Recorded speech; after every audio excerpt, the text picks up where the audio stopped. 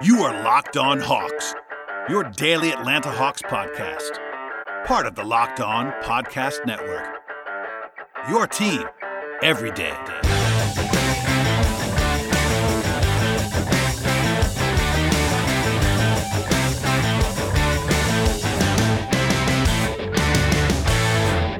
Hello, friends. Welcome to episode 1025 of the Locked On Hawks podcast. I am your host, Brad Rowland, coming to you on a Monday evening into Tuesday. And today's show is brought to you by Michelob Ultra. With only 95 calories, 26 carbs, it's only worth it if you enjoy it. Stay tuned for the Ultra Player of the Week coming up later in the episode.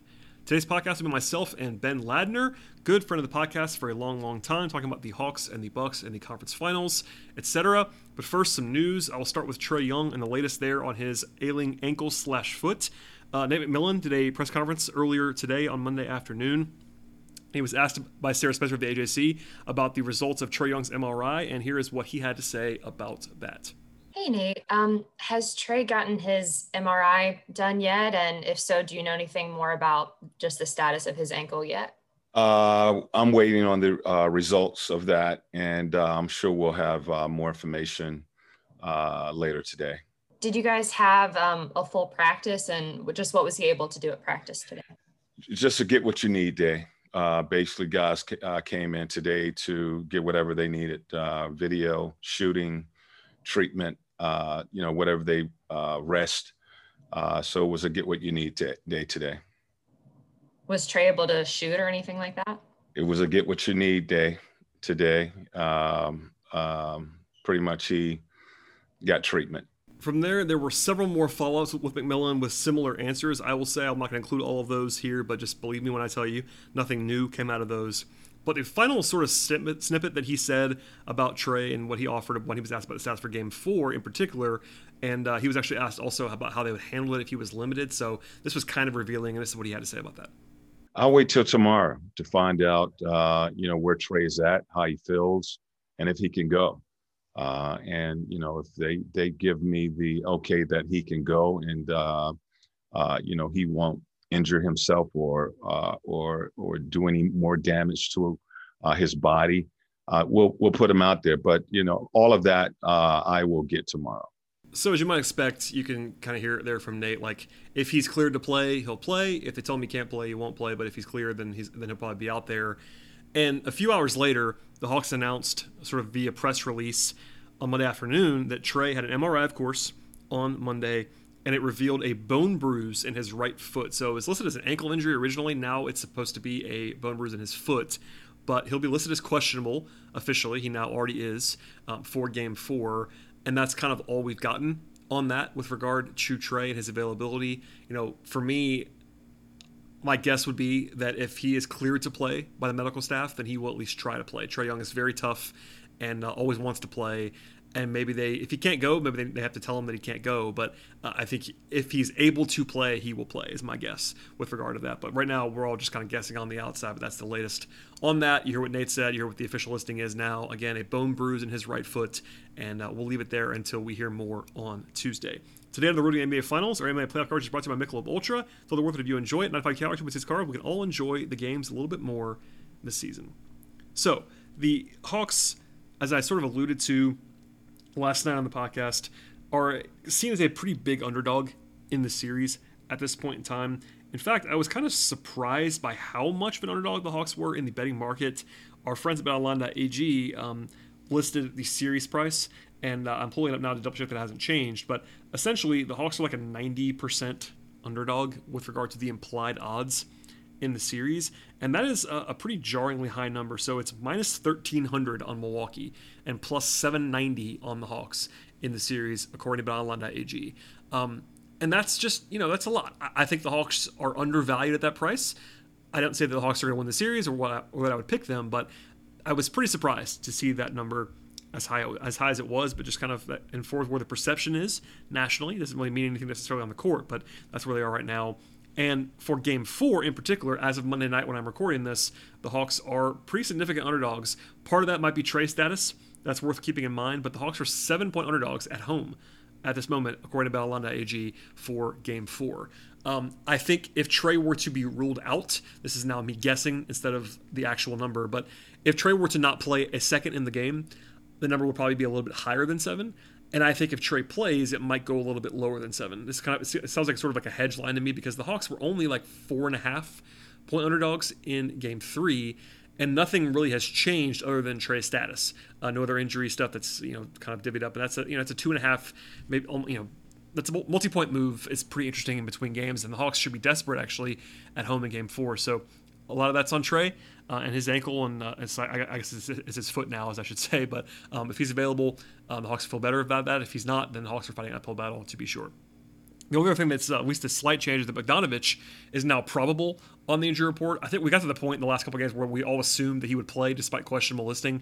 Now he's probable. That sort of backs up what Nate was saying last night, actually, after the game, about how he'd been improving physically. So I will be surprised if he doesn't play at this point in time, and we'll just kind of assume that he'll be in. But for now, the Hawks are underdogs in Game 4 and for the series, and they need to win Game 4 to be sure to avoid that 3-1 deficit and all the perils associated with that. Before we get to Ben and the rest of the podcast, it's time to reveal a Michelob Ultra Player of the Week for this week. And if you're a regular listener, you will know that I try my best not to give the award to Trae Young every week. If it's close at all, I will try to go with somebody else so I don't repeat myself too much. But this week, it simply wasn't close. Trae is averaging 32.7 points per game in the series against the Bucks, even with basically being on one leg in the fourth quarter of Game 3. He had 35 points in that game, despite the ankle issue, and he had 32 through 3 quarters. He might have had 40-plus in that game, if healthy, or at least even relatively healthy in the fourth quarter. And for the playoffs, Trae's averaging 29.8 points, 9.5 assists in 15 games. We all knew Trae Young was awesome. At least people paying attention to the Hawks knew that. But his play has been stellar in the playoffs. I think defensively he's been better in the playoffs as well. More feisty, more effort on the end of the floor, and the way he's carried the offense. Just a transcendent performance from Trae at the age of 22. Yes, he's 22 years old, basically averaging 30 and 10 in a 3-round playoff run. So it can't be overstated. Trae has been incredible. Fingers crossed, knock on wood, all those fun things that he is able to play and have his normal health for Game 4 and beyond. But at any rate, he has been awesome, and we definitely want to say that here on the podcast. Are you happy because you win? Doing because you're happy? With only 95 calories, I should say, 2.6 carbs, only worth it if you enjoy it. In the end, joy creates success, and enjoyment isn't the end game, it's the whole game. Michelob Ultra and the Ultra Player of the Week this time around is Trae Young. I am joined now by a longtime friend of the podcast. Ben Ladner is here. How are you, sir? I'm doing well. Thanks for having me back. My pleasure as always. I call you into duty every once in a while, and you are gracious enough to join me. We are mid-series. We're recording. This is Monday evening between Game 3 and Game 4, and a lot to get into. You and I were laughing before we started recording about Game 2, but I will promise you now, I will not ask you about Game 2 because it was that bad. That's good, because that's the only one I have. That's probably the only playoff game in the last 2 weeks that I have not been able to devote my attention to. So it worked out that way, where I had another engagement that night and was trying to kind of multitask and doing a bad job. But I occasionally would look up, and each time the margin was larger than the last time I looked up. And it just progressively got out of hand until Nathan Knight and Bruno Fernando were in the game. So I figured things were not going well. Yeah, I heard from someone, I'll say someone around the league, to be as vague as possible. I got a note from them in maybe the fourth quarter. I think they'd seen the score, and I got a note from them "Hey, do I need to watch the Hawks game tonight? I was planning to watch it when I got home tonight. Do I need to watch it?" And I was just like, I mean, are you a masochist? Otherwise, no. You don't need to watch this game. I had to watch it. I watched it twice, which was cruel and unusual punishment, I think, as usual. But yeah. Alas, here we are. There is plenty to discuss, though. I guess we should start with Trae, even though we don't know much. I did before I brought you in. I updated people on this, but he's questionable officially. He has this bone bruise on his foot, and for me, based on what McMillan said, if he's cleared to play and if they let him play, I'd be pretty surprised if Trae doesn't play. Trae is someone who is going to try to play, unless they tell him that he can't. With that said, he did not look good in the fourth quarter when he came back in physically. So, two-pronged question. What do you expect is kind of an impossible question to answer, but also the second part of that is, if he is limited, how much trouble are the Hawks in Game 4? Because, we saw the results were not great, albeit in a small sample in the fourth quarter. Yeah, well, the outlook is not great if he can't play, obviously. sort of it goes without saying, but when you lose your best player, and especially one as heliocentric as Trae, I mean, it's no secret that he and Luka Doncic and for a while Giannis, but that's kind of dialed down.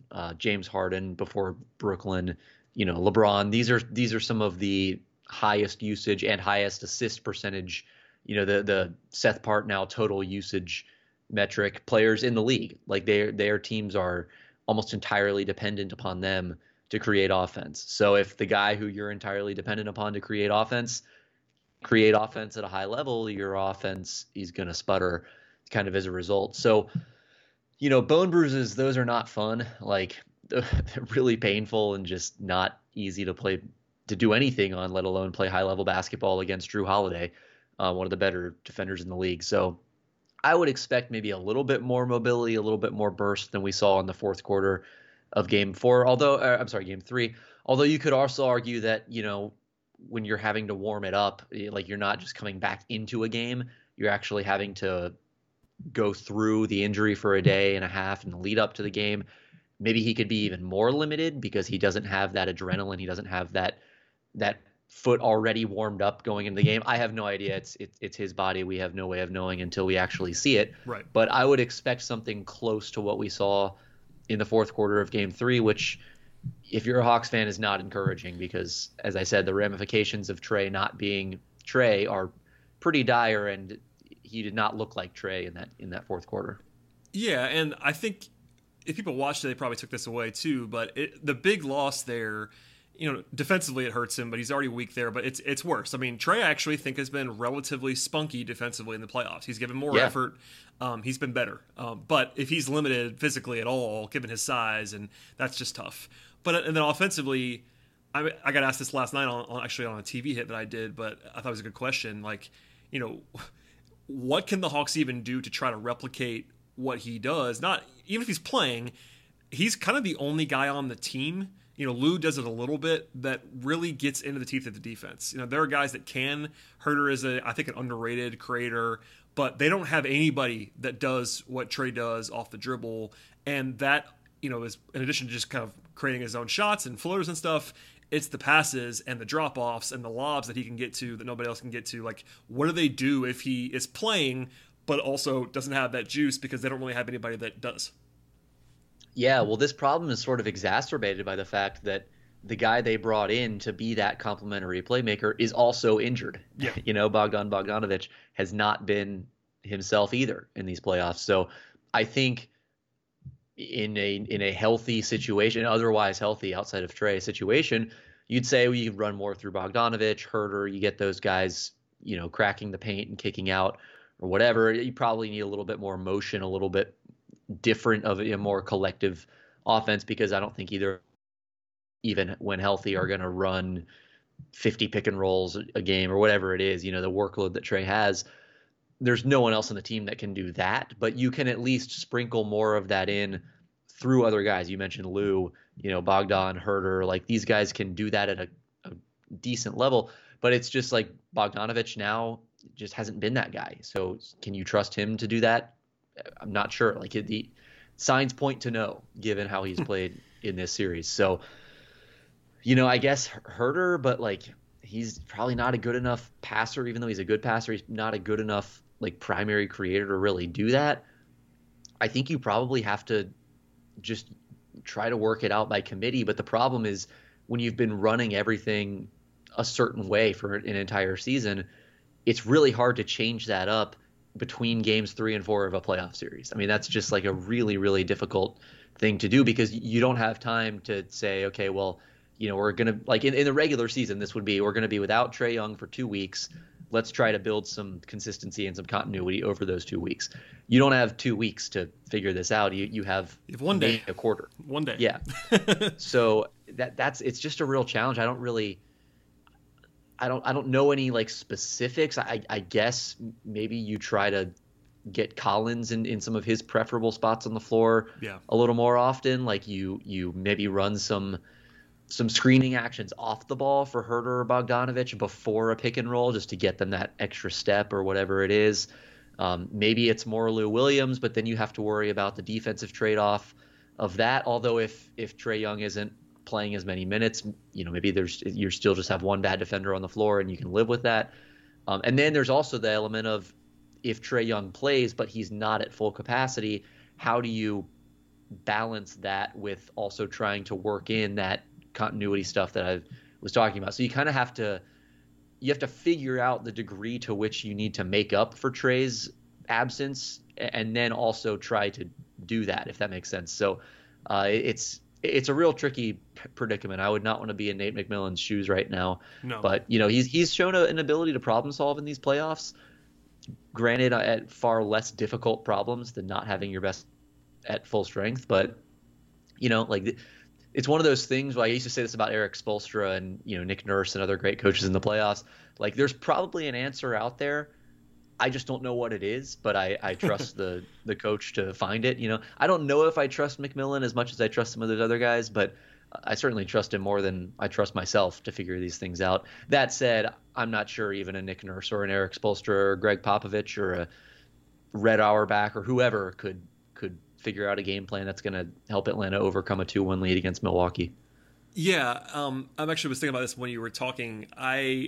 There was this debate that was kind of happening in my mentions because I said it on the podcast last night. I wonder what you think about this.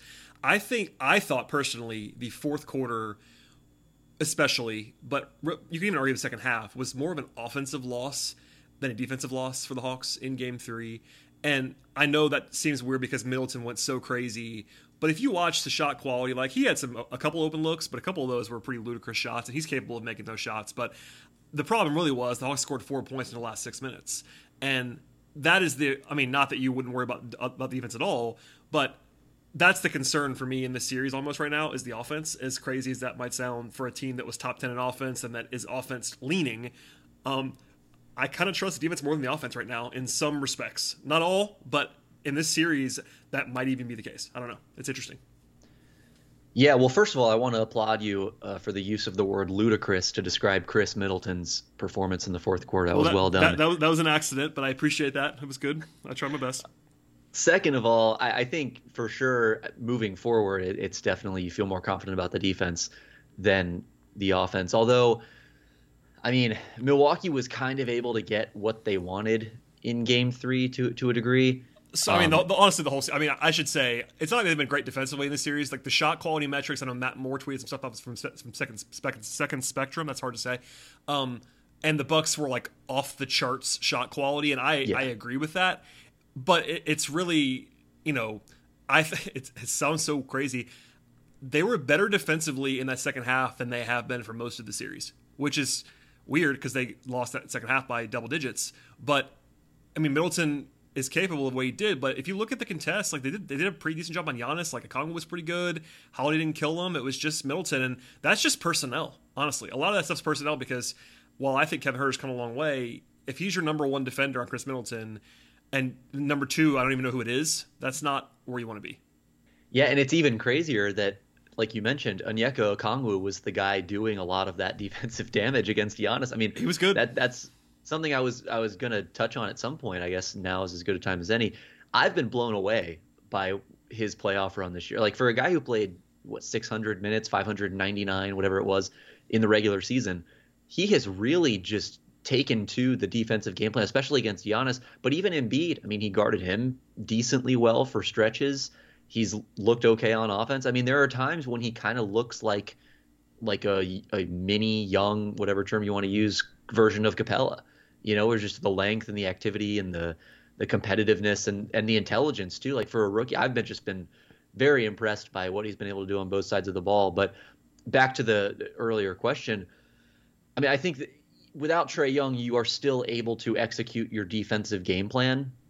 Without Trae Young, you can't still execute your offensive game plan. So that's sort of what it boils down to for me. But yeah, it's certainly not great having Kevin Huerter matching up with Chris Middleton. And this is an area, too, where having DeAndre Hunter would really help. Having a Cam Reddish who's at NBA rhythm would really – this is a series where Reddish – not that he would totally change your life on defense, but he could come in and give you some minutes against Middleton just to give him a different look or to bother him or whatever. But, just the fact that he hasn't played in so long kind of makes him a non-option. And obviously Hunter, his versatility both on Middleton and – potentially on Giannis for stretches using his length and speed and strength. So, it's another situation, much like not having your primary offensive creator, not having your two best perimeter defenders, gonna hurt your perimeter defense. And while Capella and Okongwu and others have done well as far as executing the game plan on Giannis and Lopez and protecting the rim and all that, although the Bucks have still gotten to the rim, but I digress. The defense has just not been there. Like you said, it's personnel based. There's nothing you can really devise that's going to make Lou Williams longer, that's going to make Kevin Huerter faster or stronger, that's going to miraculously heal Bogdanovic's knee. You can't do anything about that other than have better options. And right now the Hawks are kind of out of options. Yeah. I'm going to follow up on one thing from that in a moment, but first let's hear from our sponsors on today's podcast. BetOnline is the easiest and the fastest way to bet on all of your sports action. Baseball season is definitely here and in full swing. You can track all the action at betonline.ag. Plus, in addition to baseball, the NBA playoffs are here, as you're listening to all the time on this podcast. And beyond that, all the latest news, odds, and info for all of your sporting needs. Of course, you have MLB and NBA, and you have NHL, UFC, MMA, golf, tennis, auto racing, horse racing, entertainment bets, all that you can think of. It's all there at betonline.ag.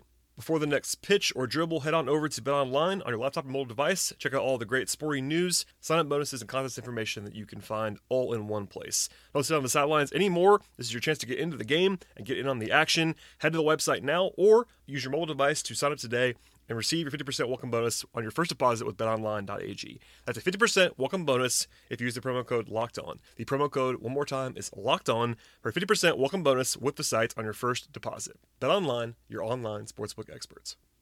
With the ever-increasing numbers of makes and models in the car or truck world, it's now impossible to stock all the parts that you need in a traditional chain storefront. Why would you endure often pointless questioning from someone at a storefront and have to wait while someone at the counter orders the parts on the computer, only choosing the brand that the warehouse happens to carry? You have computers with access to RockAuto.com right now, both at home and in your pocket. RockAuto.com is family business, serving auto parts customers online for 20 years. Go to RockAuto.com to shop for all the audio and body parts from hundreds of manufacturers. They have everything you need from engine control modules and brake parts to tail lamps, motor oil, and even new carpet. Whether it's for your classic car or your daily driver, get everything you need, just a few easy clicks delivered directly to your door. The RockAuto.com catalog is uniquely and remarkably easy to navigate. Quickly see all the parts available for your car and choose the brands, specs, and prices that you prefer. Go to RockAuto.com right now and see all the parts available for your car or your truck, and from there you went right locked on in their How Did You Hear About Us box to know that we sent you to them. Amazing selection, reliable low prices, all the parts your car will ever need. RockAuto.com.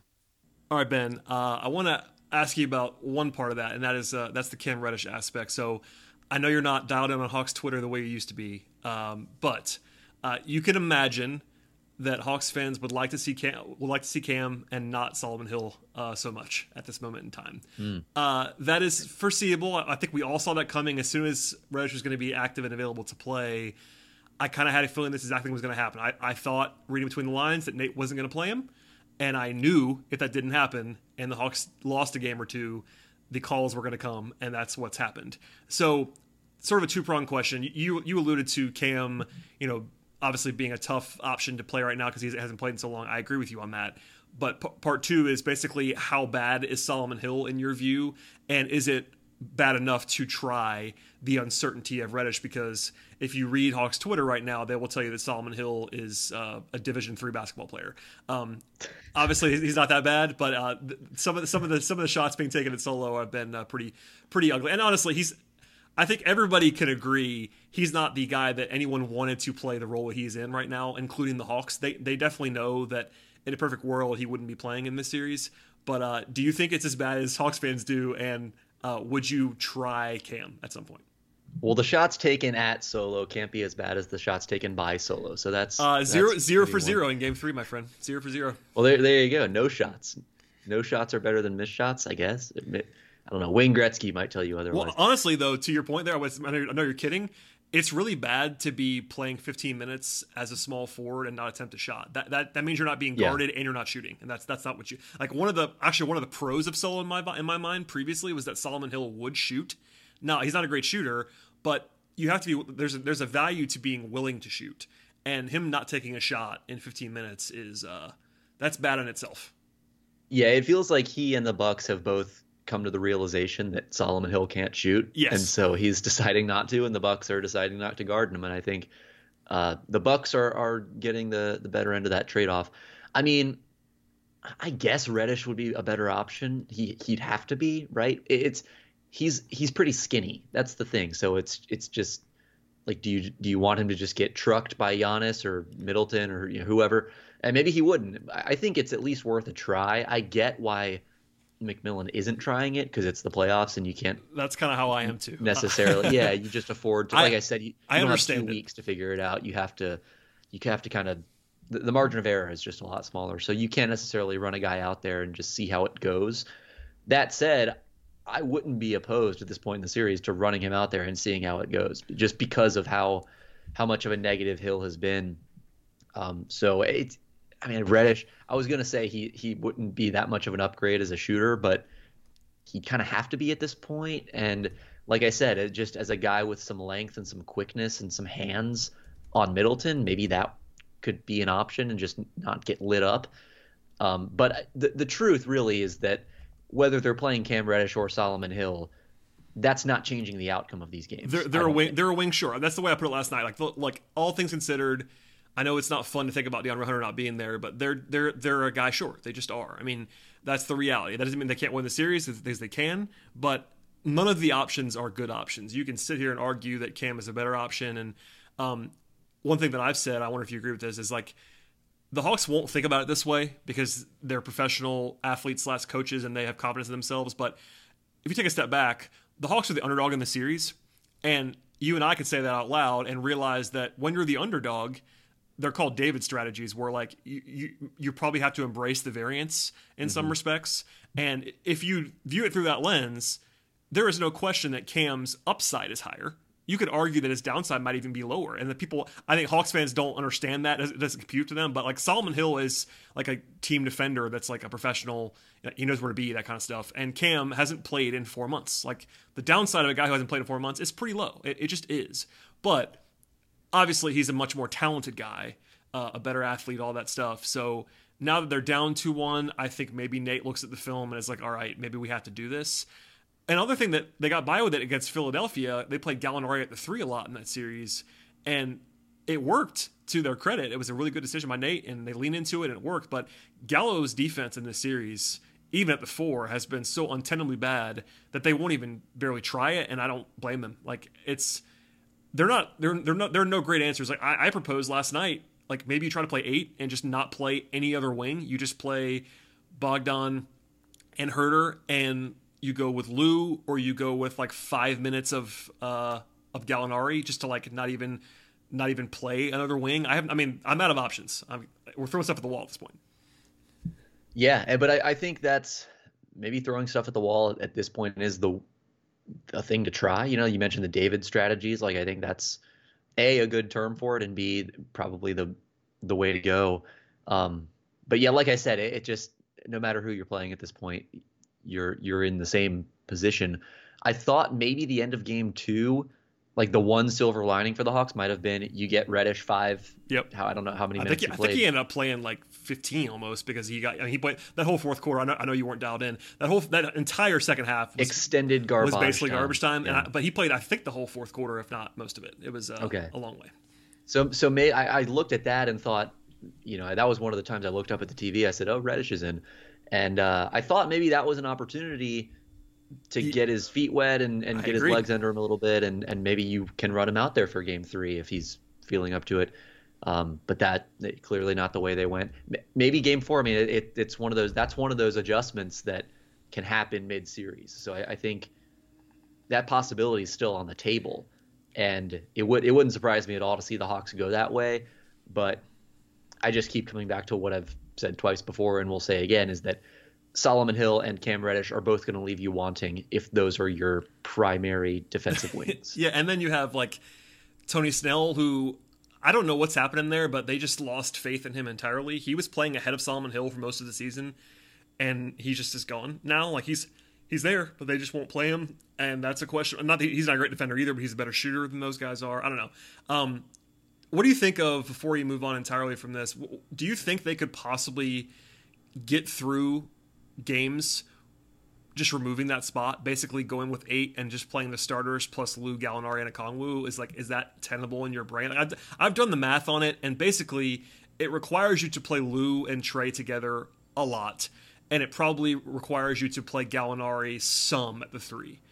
Which those are two things that they probably don't want to do a ton of, but they already have been playing Lou and Trey together, and is it worth it to try the Gallo 3 lineup a little bit more just to see if it works?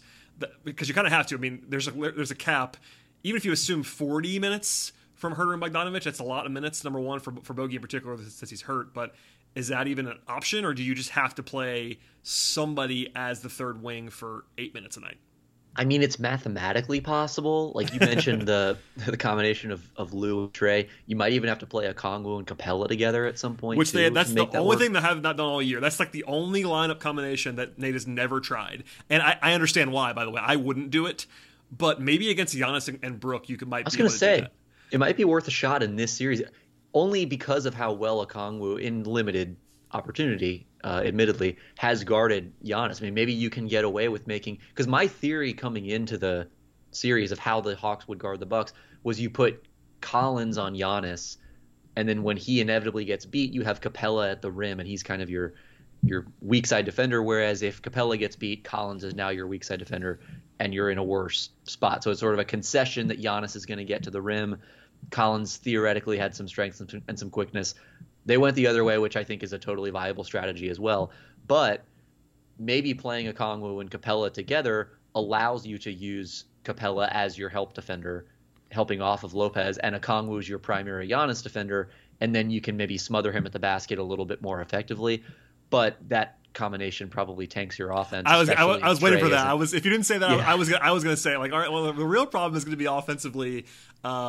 Just because there isn't enough shooting in the world. Like, you would need you'd have to play Gallo at the 3, which is obviously yeah. I mean, that's the only way. Maybe you could play those two guys with Trey, 3 of the Trey, Lou, Herter, Bogdanovic trio. Maybe that's enough, but even then, like, Okongwu and Capella are both like full on non-shooters right now. Like, I think Okongwu in a year might be able to shoot a corner 3. Like, there's some signs there, but right now he's not going to do that, and won't be great. And won't be guarded to do that. So it's very tough. Like, not even the Sixers, who everyone pilloried for their lack of spacing in the Hawks series, not even they are ever playing 2 non-shooters, other than the very small handful of minutes with Ben Simmons and Dwight Howard, and that didn't work at all. And that was against the Hawks, not the Bucks. So, speaking of the Sixers and their non-shooters, did you see Dwight Howard at the game last night? I did. I noticed him actually before it made the rounds on Twitter that he was there. I looked down and I was like, that's got to be Dwight Howard because of the hair and the size. Hair, yeah. Even pregame, I was like, that's got to be Dwight. I'm fairly sure it is, but I was too far away to notice. And then I saw it making the rounds on Twitter. Yeah, Dwight. I mean, he is an Atlanta guy, so I wasn't like that surprised by it, but it's always odd to see an opposing player that just lost to you suddenly, like, courtside at one of your next games. Literally your next game at home, Dwight's there. It's like, that's a little bit strange. But hey, kudos to Dwight for helping them win the series in the last series, because he was dreadful. So that's true. I mean, he was not to do the whole thing again, but Dwight was one of the more valuable Hawks in the last series. Yes, he was. And I'll say, while I'm here, the last time I was on the Locked On Hawks, I think you and I agreed that the Hawks were totally done for, and that Embiid was just going to completely cook the front court, and that the Sixers were just too good, and there was no way the Hawks could overcome it. And it appears I was wrong about that. It appears I didn't nail that one. So you and the betting market were aligned, and people either won or lost their shirts on that series. But yeah, I mean, very interesting that they made the run to this point, quite obviously, but they did it. Oh, man, I was going to ask you about – we kind of talked about Giannis. Oh, so defensive rebounding has been a huge concern in this series. And that is particularly brutal when you realize how much the Hawks are playing big. Like, this is – I mean, you cover the whole league. You'll know this. Like, the Hawks are basically playing more traditional lineups, like power forward plus center lineups, than any team in the league in the playoffs. And to still be losing the glass like that is kind of untenable. It's probably a little bit of noise. Like, the Hawks are actually usually pretty good on the defensive glass, but in this series, on top of the bad shot quality they've allowed, it's just kind of been like backbreaking. Like 35% offensive rebound rate allowed is like really, really, really rough. Is there anything that you've seen to like tell you why that's happening, or is it just a little bit of noise? And obviously the Bucks are big and physical. Yeah, I think it's more the latter. I mean, that's kind of what they do. That's been actually, offensive rebounds haven't been a huge part of what they've done in the regular season, but I think in the postseason that's been a little bit more of a point of emphasis. It's kind of weird. You totally read my mind, by the way. I was going to bring up the offensive rebounding and there we go. The interior advantages for the Bucks. They're kind of doing to the Hawks what they should have done to the Nets. But yeah, that's true. Which is weird because the Hawks like are you big. said, the Hawks are playing big and the Nets are tiny, and the Bucks were like, offensive rebounds, now we're good. Getting to the rim, we'll just settle for 10-footers. It's okay. And against the Hawks, they're like, oh, actually, maybe we should try like shooting layups and getting second chance. Like that might really help us. And they're doing it like really effectively. Game 3 was, I mean, it's a little bit of an extreme, but it's also a good encapsulation of the problem. 37% offensive rebounds for Milwaukee, 46% of their shots at the rim, and they only shot 61% at the rim. But when you get 36 attempts, Yep. and you draw 7 shooting fouls, it's just that's too much of an onslaught to withstand. So I think honestly, I mean, it kind of starts with Capella, whose point of attack defense on Giannis. It's a very hard thing to do, but it hasn't been amazing, especially for a center. series. I mean, Capella, to your point there, I don't want to. I agree with you on what you just said, but think about what you just said. Clint Capella has basically not had to do this at all this season. Like, yeah, they're asking him to do something that he's not done all year, except for basically against Giannis. Like, he's not had to guard someone in the way that he has in this series really ever in a Hawks uniform, and he's not done great with it. But I mean, no one really does. I mean, I've been trying to kind of grade on a curve because just simplify it. Like your center, particularly an old school, near the basket center like Capella, who's a great athlete, but he's still a primary center. Him guarding Giannis, one-on-one in space is it's a tough ask. That's for sure. And really each of the last 2 rounds have been really difficult matchups for him because he's not. We said this when we talked about the Sixers series. He's not like the one-on-one center defender. A much better matchup for him would be a team like Brooklyn, or a team.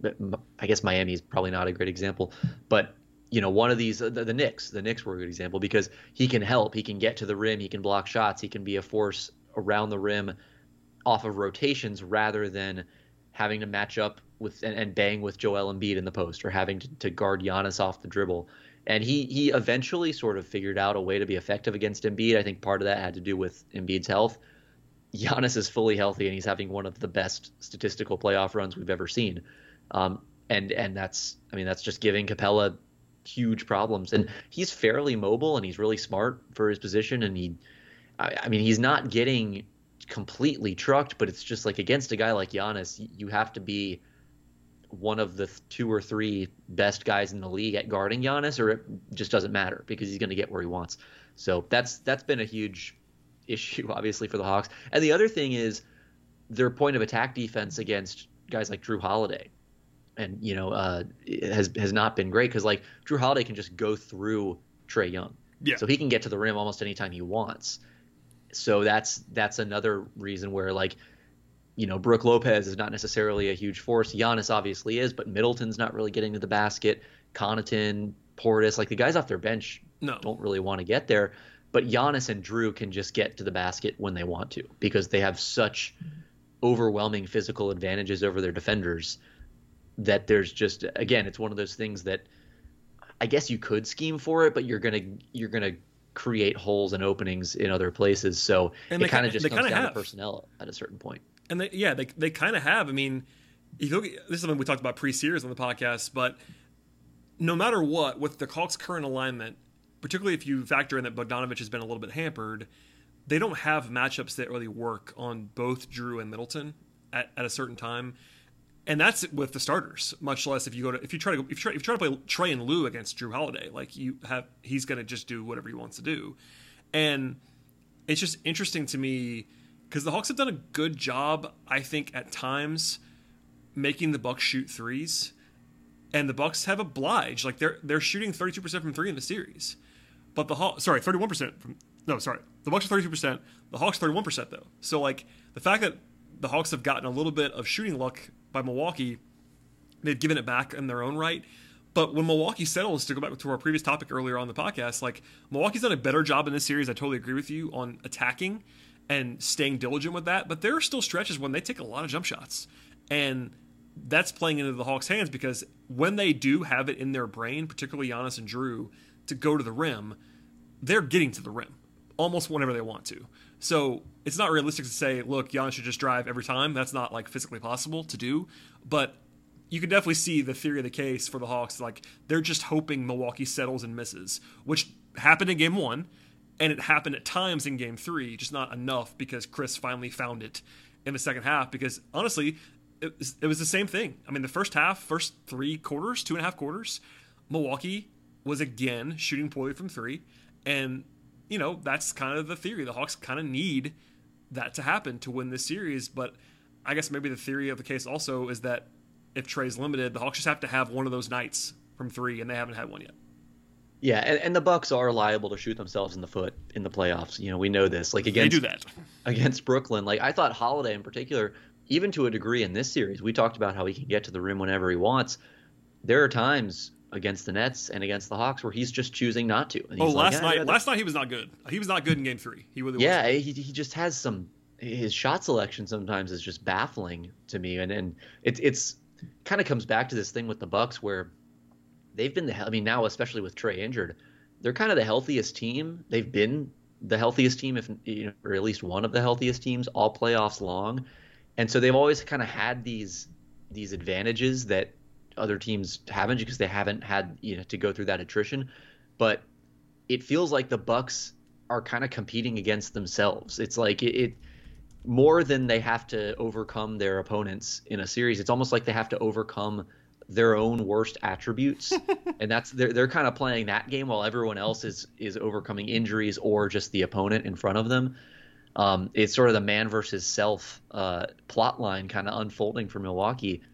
But I mean, when they've decided to get good shots and work for good shots and be smart about the shots they take, the Nets couldn't stop them. The Hawks couldn't stop them. The Heat certainly couldn't stop them. And they're kind of, I mean, at this point, I hesitate to say this because we know how quickly things can turn in a playoff series and all that. But at this point, given the health of everyone else in the playoffs, I guess other than the Suns, the Bucks are kind of their own worst, or they're kind of the only team that can beat the Bucks, if that makes any sense. So that isn't the case. Like I hope that we get a competitive series between Milwaukee and Atlanta. I hope that Trey is healthy. I wish more stars were healthy in these playoffs, but given that they haven't been, it kind of feels like Milwaukee has almost just been fighting against themselves more than they've been fighting against their opponents. Yeah, it's especially that Brooklyn series. There have been times in this series too, but there were moments, I know, just objective NBA observers, writers, that were just kind of like screaming at the TV about the Bucks for the entire series against Brooklyn, basically, including myself. I was one of them. Yeah, I was gonna say, I mean, including me, like just maddening stuff.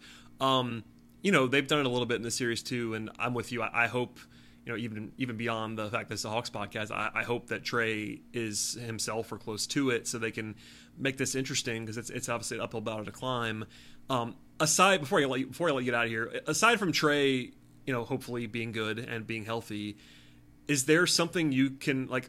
What happens if the Hawks win Game 4 and like make a run in the series and maybe win it? Like, what do you think that looks like if it were to happen? Is it John Collins being a mismatch hunter like he has been at times in this series? He didn't play enough in Game 3. I was pretty bothered by the auto bench that Nate did in the second half, for one example. But like, if I tell you the Hawks win this series from this point, they're down 2-1. How do they do it? Like, do you see like what's the path that like is most likely if that were to happen? Yeah, I think it's a lot of things. I think one of them is clean up the glass a little bit offensively and defensively. Be more solid, getting Lopez and Giannis and whoever else off the offensive glass, and then maybe attack the offensive glass yourself. Try Capella and Collins, try to generate some more second chance points. Just be a nuisance in that way. And I get that that's tiring and exhausting when you're having to guard Giannis on the other end. So maybe that's not a super tenable strategy, but maybe that's a place you could try to pick your spots a little bit more. I think it also probably involves Bogdanovich, just feeling better on that knee, which I have no idea if he will, and then hitting shots. You mentioned the 31% from three as a team. Bogdanovic has been a huge part of that. He just has not shot the ball well, and it's not his fault. It's just the way the ball's bounced, and also just the state of his knee right now. He's not able to be a super effective offensive player. So I think you need him to kind of find his rhythm, be able to take on a little bit more playmaking load. And then, like you said earlier, you just got to have one of those nights. You got to be able to shoot 40 to 50% from three and have that hot stretch of a game, preferably in the fourth quarter, to just kind of be able to keep the Bucks at an arm's length. And then additionally, you got to execute your game plan against Giannis. You got to be able to keep him out of the paint at least a little bit. You're never going to completely take away the basket for him, but you've got to show him bodies. You've got to stay in front of him. Just do the best you can to be able to keep him out of the paint, because last night he just was parading to the rim, and game two as well, just kind of getting whatever he wanted. And then hope that Chris Middleton doesn't turn into Michael Jordan in the fourth quarter. That would be another one. But yeah, again, his game one was more what the Hawks need. He was pretty bad in game one. So. Well, that's the thing though, is he was so bad in game one from the field that you figured at some point it was going to turn. Just maybe not that quickly and not that dramatically. But I mean, he is that guy. Like, Chris Middleton is the type of player. He's not Kevin Durant. He's not, he's not like the elite of the elite in that sense. He's not Kawhi Leonard. But he's kind of that next tier of just mid-range shot creator, get to his spot and hit shots over. He's 6'8". He's a great shooter, solid handle, best passer on the Bucks. Like, he's just a really solid individual offensive player. So it's not wholly surprising to me that he went off the way he did in game three. It just was in rapid succession. It came so quickly that it was like this onslaught. But you look at like his final line, the overall numbers for him in the game, 15 of 26 for 38 points, 7 assists. Like, that's a better game than you'd expect him to have, but that's a game Chris Middleton is capable of having. Yep. He could do that again theoretically. It just probably wouldn't be in the same spectacular clutch fashion that it was in game three. Yeah, I think getting to the line as well more often, that's hard to do if Trae is compromised, because he's really the number one by a lot free throw creator on the Hawks, but they have not gotten in the line very often in this series. Gallo can do that a little bit too. He's sort of an underrated foul drawer, but they're going to have to lean on Gallinari's offense. I would say, that there's pros and cons to that, because that means you have to play him defensively, but they're going to need some individual offensive heroics, I think, both from Trae and elsewhere to do it. But I mean, I don't know. I said this before I brought you in, but I think the series betting prices are like Milwaukee 93%, something like that. That seems a little bit high to me at 2-1. Like that, I mean, I think the Hawks are underdogs in the series. They have to be. They don't have home court anymore. But I think people have gone a little bit too far. Like, I think the general national tenor right now is like, all right, the Bucks are going to the finals, and I sort of get that. But I think the Hawks are much more alive in the series than people think they are, with the huge caveat that if Trae is hobbled, then that maybe that is the right line. So we'll see. But I think people are once again a little bit too low on the Hawks now. Again, they're the underdog. Don't get me wrong, but not by 90 to 10. I don't think. I was gonna say, if Trae Young is healthy, I would pick the Bucks in 7. I mean, I think this is the Hawks have just proven too much in the last 2 rounds to say that they're, if healthy, they're just gonna roll over. And the Bucks are a better team than they've seen so far, but like, the Hawks are also good. They're not the Bucks, but they're good, and they're competitive, and they have talent, and they're well coached, and they are solid. Like, they're not the, I don't even want to name a team that they're kind of a fake conference finalist, but like they've earned their way here. And while I wouldn't favor them to get out of the series or to win the championship or anything, like, if they're healthy, they're not just an easy opponent. So yeah, I'm a little surprised to hear that the odds are that high. I have to think that's probably just due to Trae's health. But I think it might be. I know you're not always a betting market guy, but I went through like 4 or 5 different places today, and they were all, it's all implied probability. So they also know what's going to get money and all that. There's stuff beyond the numbers, but yeah, I was a little bit surprised how lopsided it was. Not that I was expecting the Hawks to be close to a coin flip, but it's pretty high. And given that it's only 2-1, it's lined like it's 3-1. Basically, is the way that I would put it. Like, Yeah, if the Hawks lose Game 4, then yeah, they're probably a 10% or less chance to win the series. Down 3-1 with 2 games in Milwaukee, that's probably fair. But Game 4 is at home. I mean, the Hawks are the underdog in that game on paper, at least in Las Vegas, Bet Online, all those places. But they're not a huge underdog in Game 4, unless Trey's just ruled out, which I don't think is going to happen. So we'll see. They're alive. Yeah, and another challenge too is that they're down 2-1 with Trey being injured instead of up 2-1. So even if let's say they lose Game 4 because Trey's 50% or whatever, but he gets healthier over the next 3 games, you still have to overcome a 3-1 deficit. Whereas if they were up 2-1, if somehow they got Game 3, or Game 2 had gone differently and they'd take a 2-0 lead in the series, like if they have the 2-1 advantage and then you lose Game 4 because Trae Young is 50%, well, now you only have to win 2 out of the 3, and if he gets healthy again, then you're in a much better position. But in all likelihood, they're going to be staring down the barrel of a pretty lopsided deficit if he isn't right, and then he could heal by Game 5, and they're still having to overcome that deficit. Yep. So we're all guessing on Trey. During our conversation, Trey posted kind of a cryptic Instagram thing that's making the rounds on the Twitter. No machine. way. He posted a cryptic social media post? Yeah, but about his, I would guess it's about his injury. I'm going to read it to you. I'm looking this up now. This is definitely neither the strength of you nor I, but he posted "so frustrating" on his Instagram story. So we'll see what that looks. We'll see what that actually is. But hopefully Trey's able to play and play at relatively full strength. And if that happens, the Hawks, I think, are very capable of winning Game 4 in their home building. Ben, thank you for joining me as always on the podcast. If you have any final thoughts, please feel free to share them. But if not, please plug all of your stuff. I know your co-host John got some heat from Hawks fans in the last series, so there's that. Yeah, he got a little bit of heat from the Hawks fans, and the best part, honestly, I don't know if he's going to listen to this, so I can probably say it. Hi, John. He after the Hawks won the series. First of all, he was very legitimately despondent at the end of that series. Like he is a dyed in the wool Sixers fan, and I admire his ability to kind of tone it down and try to be objective for the sake of our analysis on the show and everything. But he was in a low place after that series. But we talked about it, and I gave him the chance. I said, is there anything you want to say to the Hawks fans who are listening? Maybe go back or eat your words, eat some crow, issue an apology, whatever you want to do. And he kind of said, no, I think I was, I don't think I was really off base. Kind of doubled down on the take. And I'm sure Hawks fans really enjoyed that. Yeah.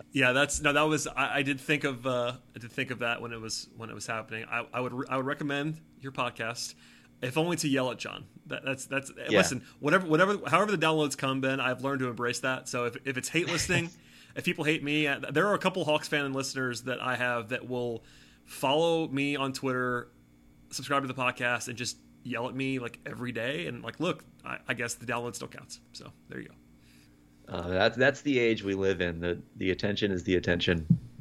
But yeah, the podcast is called Read and React. So if you're looking for substantive NBA discussion, you can find it there. We've been in full swing during the playoffs and trying to record as frequently as we can, just kind of recapping games. And there's been news around the league too, amazingly, despite the fact that games are still going on. So we've been hitting that as well. So if you're looking for kind of just a more league focused but still highly concentrated and detailed discussion, you can hopefully find that there. Other than that, read my work at the Step Back. Twitter is generally a good place to find that.